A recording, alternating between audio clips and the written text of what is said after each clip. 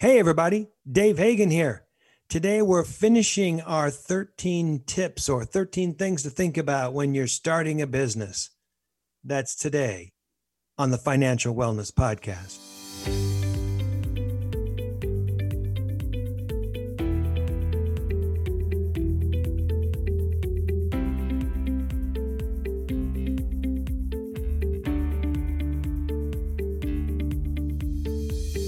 Welcome to the Financial Wellness Podcast, Dave's weekly message to keep you on your path to financial success. Here is your host, financial problem solver and talk show host, Dave Hagan. Hello, everybody, and welcome to this week's edition of the TFWP. This is episode 419. And we're talking about 13 tips or 13 things you want to think about when you're starting a business. We talked about the first 7 tips last week. So this is part 2 of a 2-part series. Nick is out studying for that little quiz they call the bar exam. And with me again this week, Mr. Brian Reed. Howdy, David. How are you, buddy? Good. Yourself? Doing very well. Well, we're going to reveal a little something here. Are you still up in Seattle? I still am, and I have the 3 most dangerous nephews in the world, so it's awesome being their dark lord and master godfather, Uncle Brian. That's my full title, by the way. Is that the way it works? That's the way it works. And you've been going to a lot of ball games, I hear, watching the kids play. A lot of baseball, a lot of soccer happening. It's been a lot of fun. Very cool, very cool. And I'm coming to you from Topanga, as I do so often. And Scott Walton, our engineer, is coming to us from Bakersfield. So that is your crew, and that's where we're coming from. And we are going to talk about more tips for starting a business. Last week, we talked about the fact that I've consulted with thousands of businesses going through difficulties, and I recently put together a presentation for a business class at CSUN, and I looked at the things that I wrote down and went, gosh, this is pretty good. I should share this with the TFWPers. And so that's what we are doing. This is stuff you won't get in a textbook. This is gold, and it's coming from the mind of David Hagan and Brian Reed. So if you don't know what the first 7 items are, go back and listen to episode 418. But I'll tell you really quickly what they were. 1, understand your motivation. 2, write a business plan. 3, be unique and fill a need. 4, start small, test and listen. 5, choose a proper entity. 6, have a separate bank account for the business, even if you're a sole proprietor. And number 7, a couple of accounting issues. Do your books at least monthly and use QuickBooks. So new for this week, moving on. Number 8. Oh, this is big. This is big. I was talking with some people about this just today. Number 8, avoid personal guarantees. Now, if you're a corporate entity and the corporation doesn't make it, the corporation can close. But if you've personally guaranteed obligations, the creditors can come after you individually. So read those documents that you sign. Personal guarantees typically, but not always, show up at the end of any documents that you sign. Look for personal guarantees. I've seen credit card accounts that were corporate accounts that had personal guarantee language weaved into them. And it created a lot of hardship when the business started to slow down. Not only will you see them on corporate credit cards, but more often than not, you'll see them on office leases. So if you lease an office, you're going to sign a lease. Make sure you don't sign a personal guarantee. You might not even realize it, frankly, because you're all excited and they go, sign here, sign here, sign here. And now you've signed up for 16 years of office space on a business that might only last 5 years. Ouch. Dave, do SBAs have personal guarantees? You know, it depends upon each individual loan, but the SBA more often than not tries to get a personal guarantee. And you know what else they love? Collateral. Ooh. So you give them a right to go after assets. And you know what kind of collateral they love to go after? Your house. Start With an H and rhyme with mouse? It does. It does. Your house. So if you're going to sign an SBA loan that's got a personal guarantee, or even worse, you're giving them a lien against your house, think twice. I mean, you should be 95% sure or more that this business idea is sound, because otherwise you may end up in bankruptcy, or you could end up losing your house. And if you give them a lien on your house and you end up going through bankruptcy, that lien will still be there when you come out of bankruptcy. You can't even protect yourself from that. So look for those guarantees, look for the fine print, take the time to read it. You know, when someone hands you a big contract, make them sit there while you look at it so you peruse it quickly. Ask questions if there's something that you don't understand. Well, what does it mean that the tenant must have torn? Well, ask that question. You know, the landlord might not even know what it means. But look at the fine print and spend the time. Don't feel like a jerk for spending the time before you sign it, because you're held responsible for what you sign. There are cases in California law that says, hey, if you don't read it and you just sign it, you're still responsible. And if they say, don't worry about it, everybody does it, everybody signs a personal guarantee. Well, not if you listen to the TFWP, because I always tell people no deal is better than a bad deal. And if they insist upon guarantees, figure out some other way to meet that need for the company. Stay away from that stuff. Now, occasionally you can't get around it, but you need to have some plan in place to deal with that if you've signed that personal guarantee. I think there's a bumper sticker in there, Dave. Spend the time before you sign. Oh, I like that. I like that. Maybe we'll have to make those up and hand those out to people that call in. Spend the time before you sign. I like that. I had a bumper sticker made up years ago. You know what it said? Oh, no. Debt sucks. Well, it's Debt brief sucks. and accurate. I'll give it that. We even had those made into refrigerator magnets one time, and I handed them to people. They thought that was funny as hell, but I thought that was an appropriate, statement about debt. It is a truthful statement. Yes. Yeah. Now people will say, or advisors will say, well, there's good debt and there's bad debt. No, debt sucks. There might be a few limited times that you take that on, but other than that, debt sucks. But I digress. Avoid those guarantees, read those contracts, and not everybody does it. Even if they print the document up real nice and it looks like an integrated agreement, line something out if you don't like it. If they don't like that, then you don't have to have a deal. You can find some other way to meet that need. Instead of operating out of a nice business premises, maybe you'll operate out of a garage, and maybe you'll experience the same kind of success that Steve Jobs and Apple, or the fellows that started Hewlett Packard, experienced. By the way, the names of the two guys that founded Hewlett Packard, you know who those people were? Hewlett and Packard. That was a trick question. Who's buried in Grant's tomb? Very good. Number nine. If you have employees, treat and pay them as such. Now, an employee, especially in California, is a pretty complicated and expensive thing to do under the law as it's evolving. But if you have employees, treat them and pay them as such, because it's just too dangerous. There's no such thing as under the table. I remember when I was coming up, they go, well, we'll pay you less, but under the table. Well, that just means they're not paying the taxes that they're supposed to pay. And sometimes they want to pay you less than whatever the minimum wage law is. If someone talks about under the table, tell them no, thank you, under the table or at all. Independent contractors have been a big thing over the years, and there's been a lot of information in the press lately, and court cases, frankly, coming down in California, where they were saying, look, this person was an independent contractor. We paid them by the job, not by the hour. They controlled their own circumstances, et cetera, et cetera. And we didn't need to withhold for their taxes. We didn't need to have workers' compensation insurance for them because they're independent contractors. And this concept got abused over the years, and more people, interestingly enough, were treated as independent contractors. Not so much in California anymore.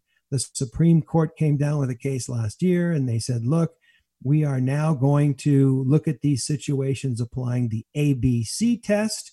And if they don't meet that ABC test, they are going to be employees. Basically, the default now is that anyone that works for you is an employee, and you've got to meet the test to have them dealt with as independent contractors. But the state of California, at least, especially the legislature and the governor, want everybody, if possible, to be employees. And it is really tough and dangerous to treat someone as an independent contractor when they are not. So if local law requires that employees be paid overtime, pay them. Never skimp on the employee withholding, because there's personal liability on some of that withholding. That is, if you have a corporation and you were the person that cut the checks and the taxes were not withheld and forwarded to the government, they turn around and hold you personally liable for that tax, because they're saying, hey, you took the money out of that check and you took our money. An employee issue can wipe you out. You have someone talking about harassment or wrongful termination or what have you. An employee issue can wipe you out unless you have employment practices insurance. And maybe consider using a service. You can pay a service who will bring in their employees and perform those services, and that's fine. Then the independent contractor issue or the employer issue and all the stuff that goes with it is on some third party, some other company. But that starts to get a little pricey. So talk with an attorney that does employment issues, employer issues. Set up the required things that you need to do. Make sure that they have a chart where employees check in and check out. Make sure that you comply with all of the federal and state and local requirements, because if it later turns out that you didn't, it can be expensive. Now, thinking about this, you also want to think about the fact that you do not want to bring on an employee unless it's absolutely necessary. Do as many of the tasks that you can by yourself, you and your partner, you and the people that own the business, so that you do not have to start bringing in employees and be distracted by that and all the things that go along with having employees. When you get larger, you can have an HR department. You can have someone that deals with these issues. I've had a payroll service that's done the payroll for my businesses over the years. And yes, I do pay them every time they cut payroll, but it is worth it to know that it's done and that it's done right. And I never have to think about that. Number 10, don't starve a business.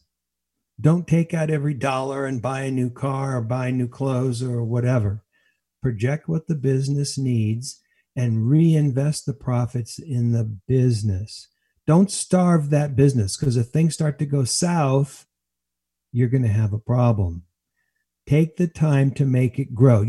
For years, Amazon didn't show a profit, and people got all upset because they weren't paying taxes. Well, they weren't paying taxes because they weren't showing a profit.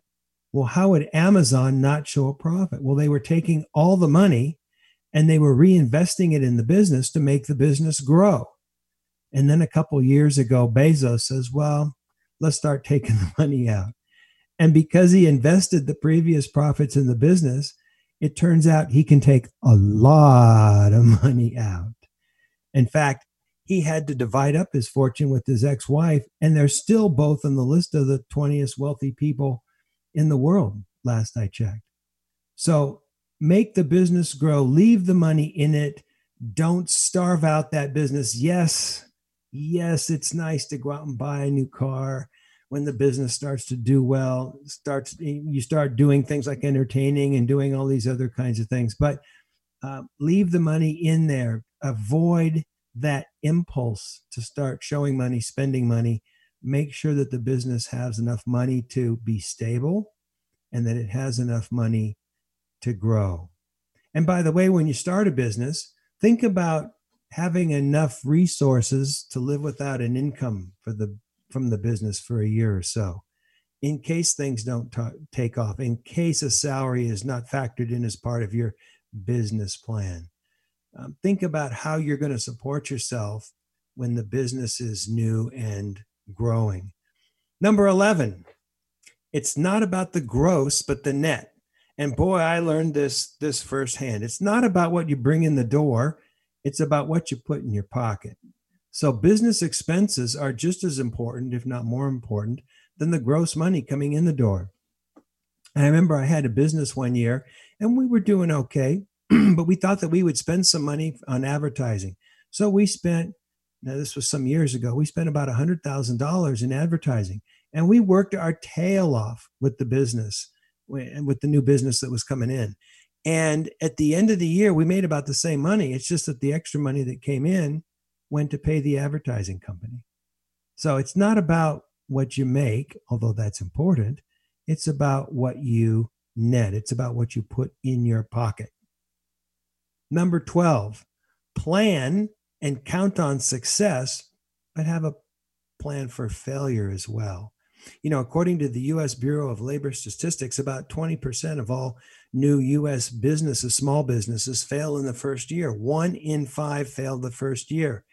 And by the end of the 5th year, 50% of those businesses have failed. And after 10 years, only about 3 out of 10 of those businesses are still around.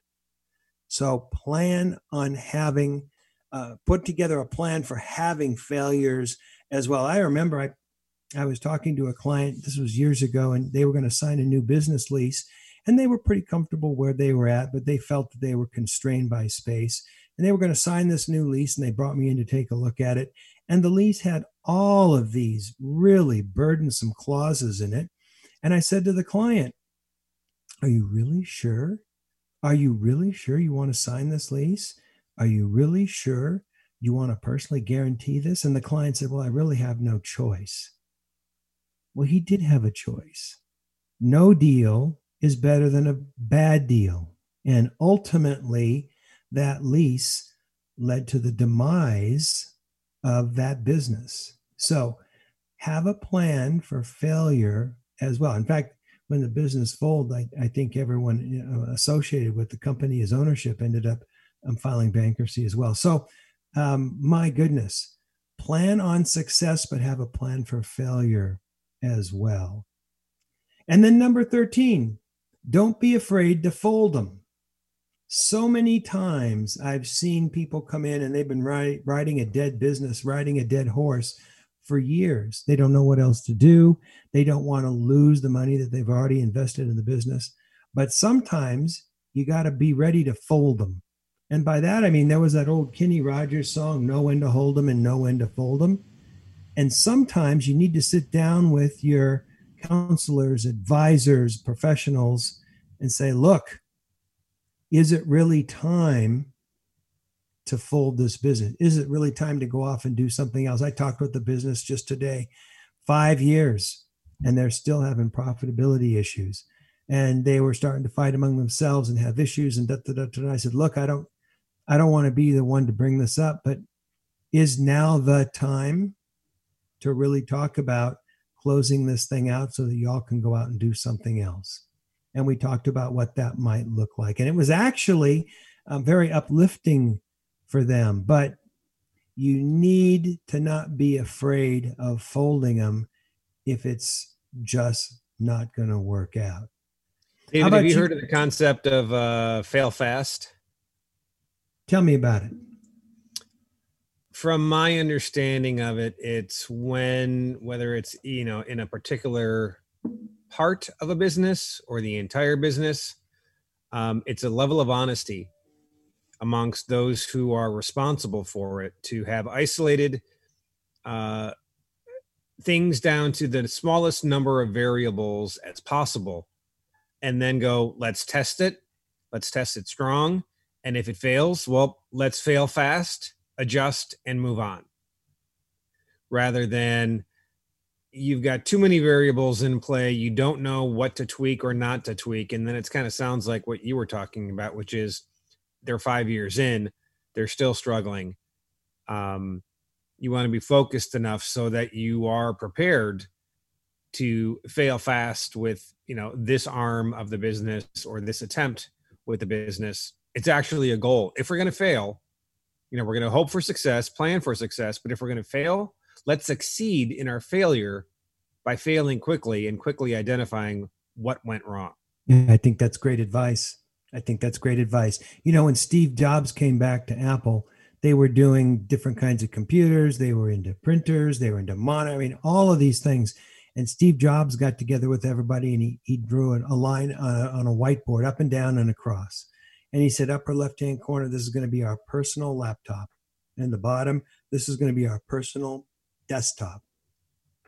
Upper right-hand corner, this is our business laptop.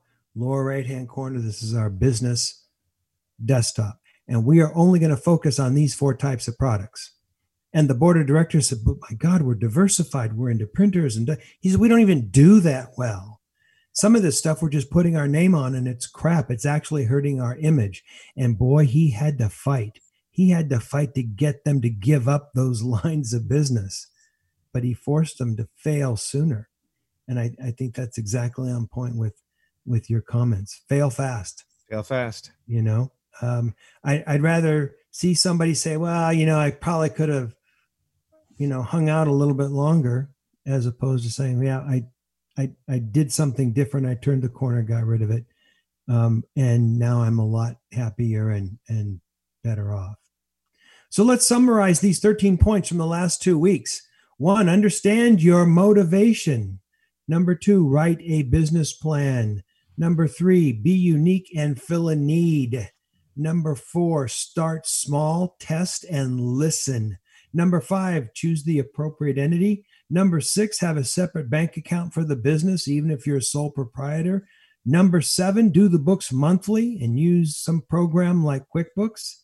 Number 8, avoid personal guarantees like the plague. Number 9, if you have employees, treat and pay them as such. Number 10, don't starve your business, leave the money in. Number 11, it's not about the gross, but it's about the net. Number 12, plan and count on success, but have a plan for failure as well. And number 13, don't be afraid to fold them. So this isn't an exclusive list. These are just my thoughts, Brian's thoughts, as we were laying it out. This is just stuff from our playbook, not from a textbook. Hey, stay with us next week. We're going to be talking about the proper etiquette when we talk about money. Have you ever had an uncomfortable conversation about money before, Brian? No, never. Hey, Dave, what's in your wallet? I've had those uncomfortable conversations. Am I crossing a line right now? What's it worth? How much you got? Who's going to pick up the check? All that kind of stuff. We're going to talk about some rules of etiquette, at least from our perspective, when you're talking about money with friends and family. So we will talk to you next week. This is Dave Hagan, and you've been listening to the Financial Wellness Podcast.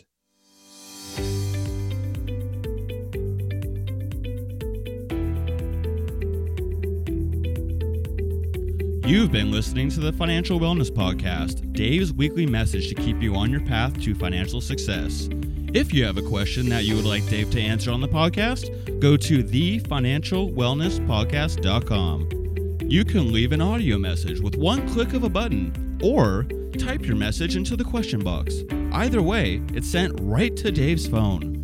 Remember, Dave will randomly draw from the submitted questions and pick the winner of a free 1-hour personal conversation with Dave to help you achieve your financial goals. Don't forget to subscribe to the podcast so you receive the new episode notifications, or share the podcast via the app with your family and friends. This is your announcer, Nick Appel, wishing you every financial success.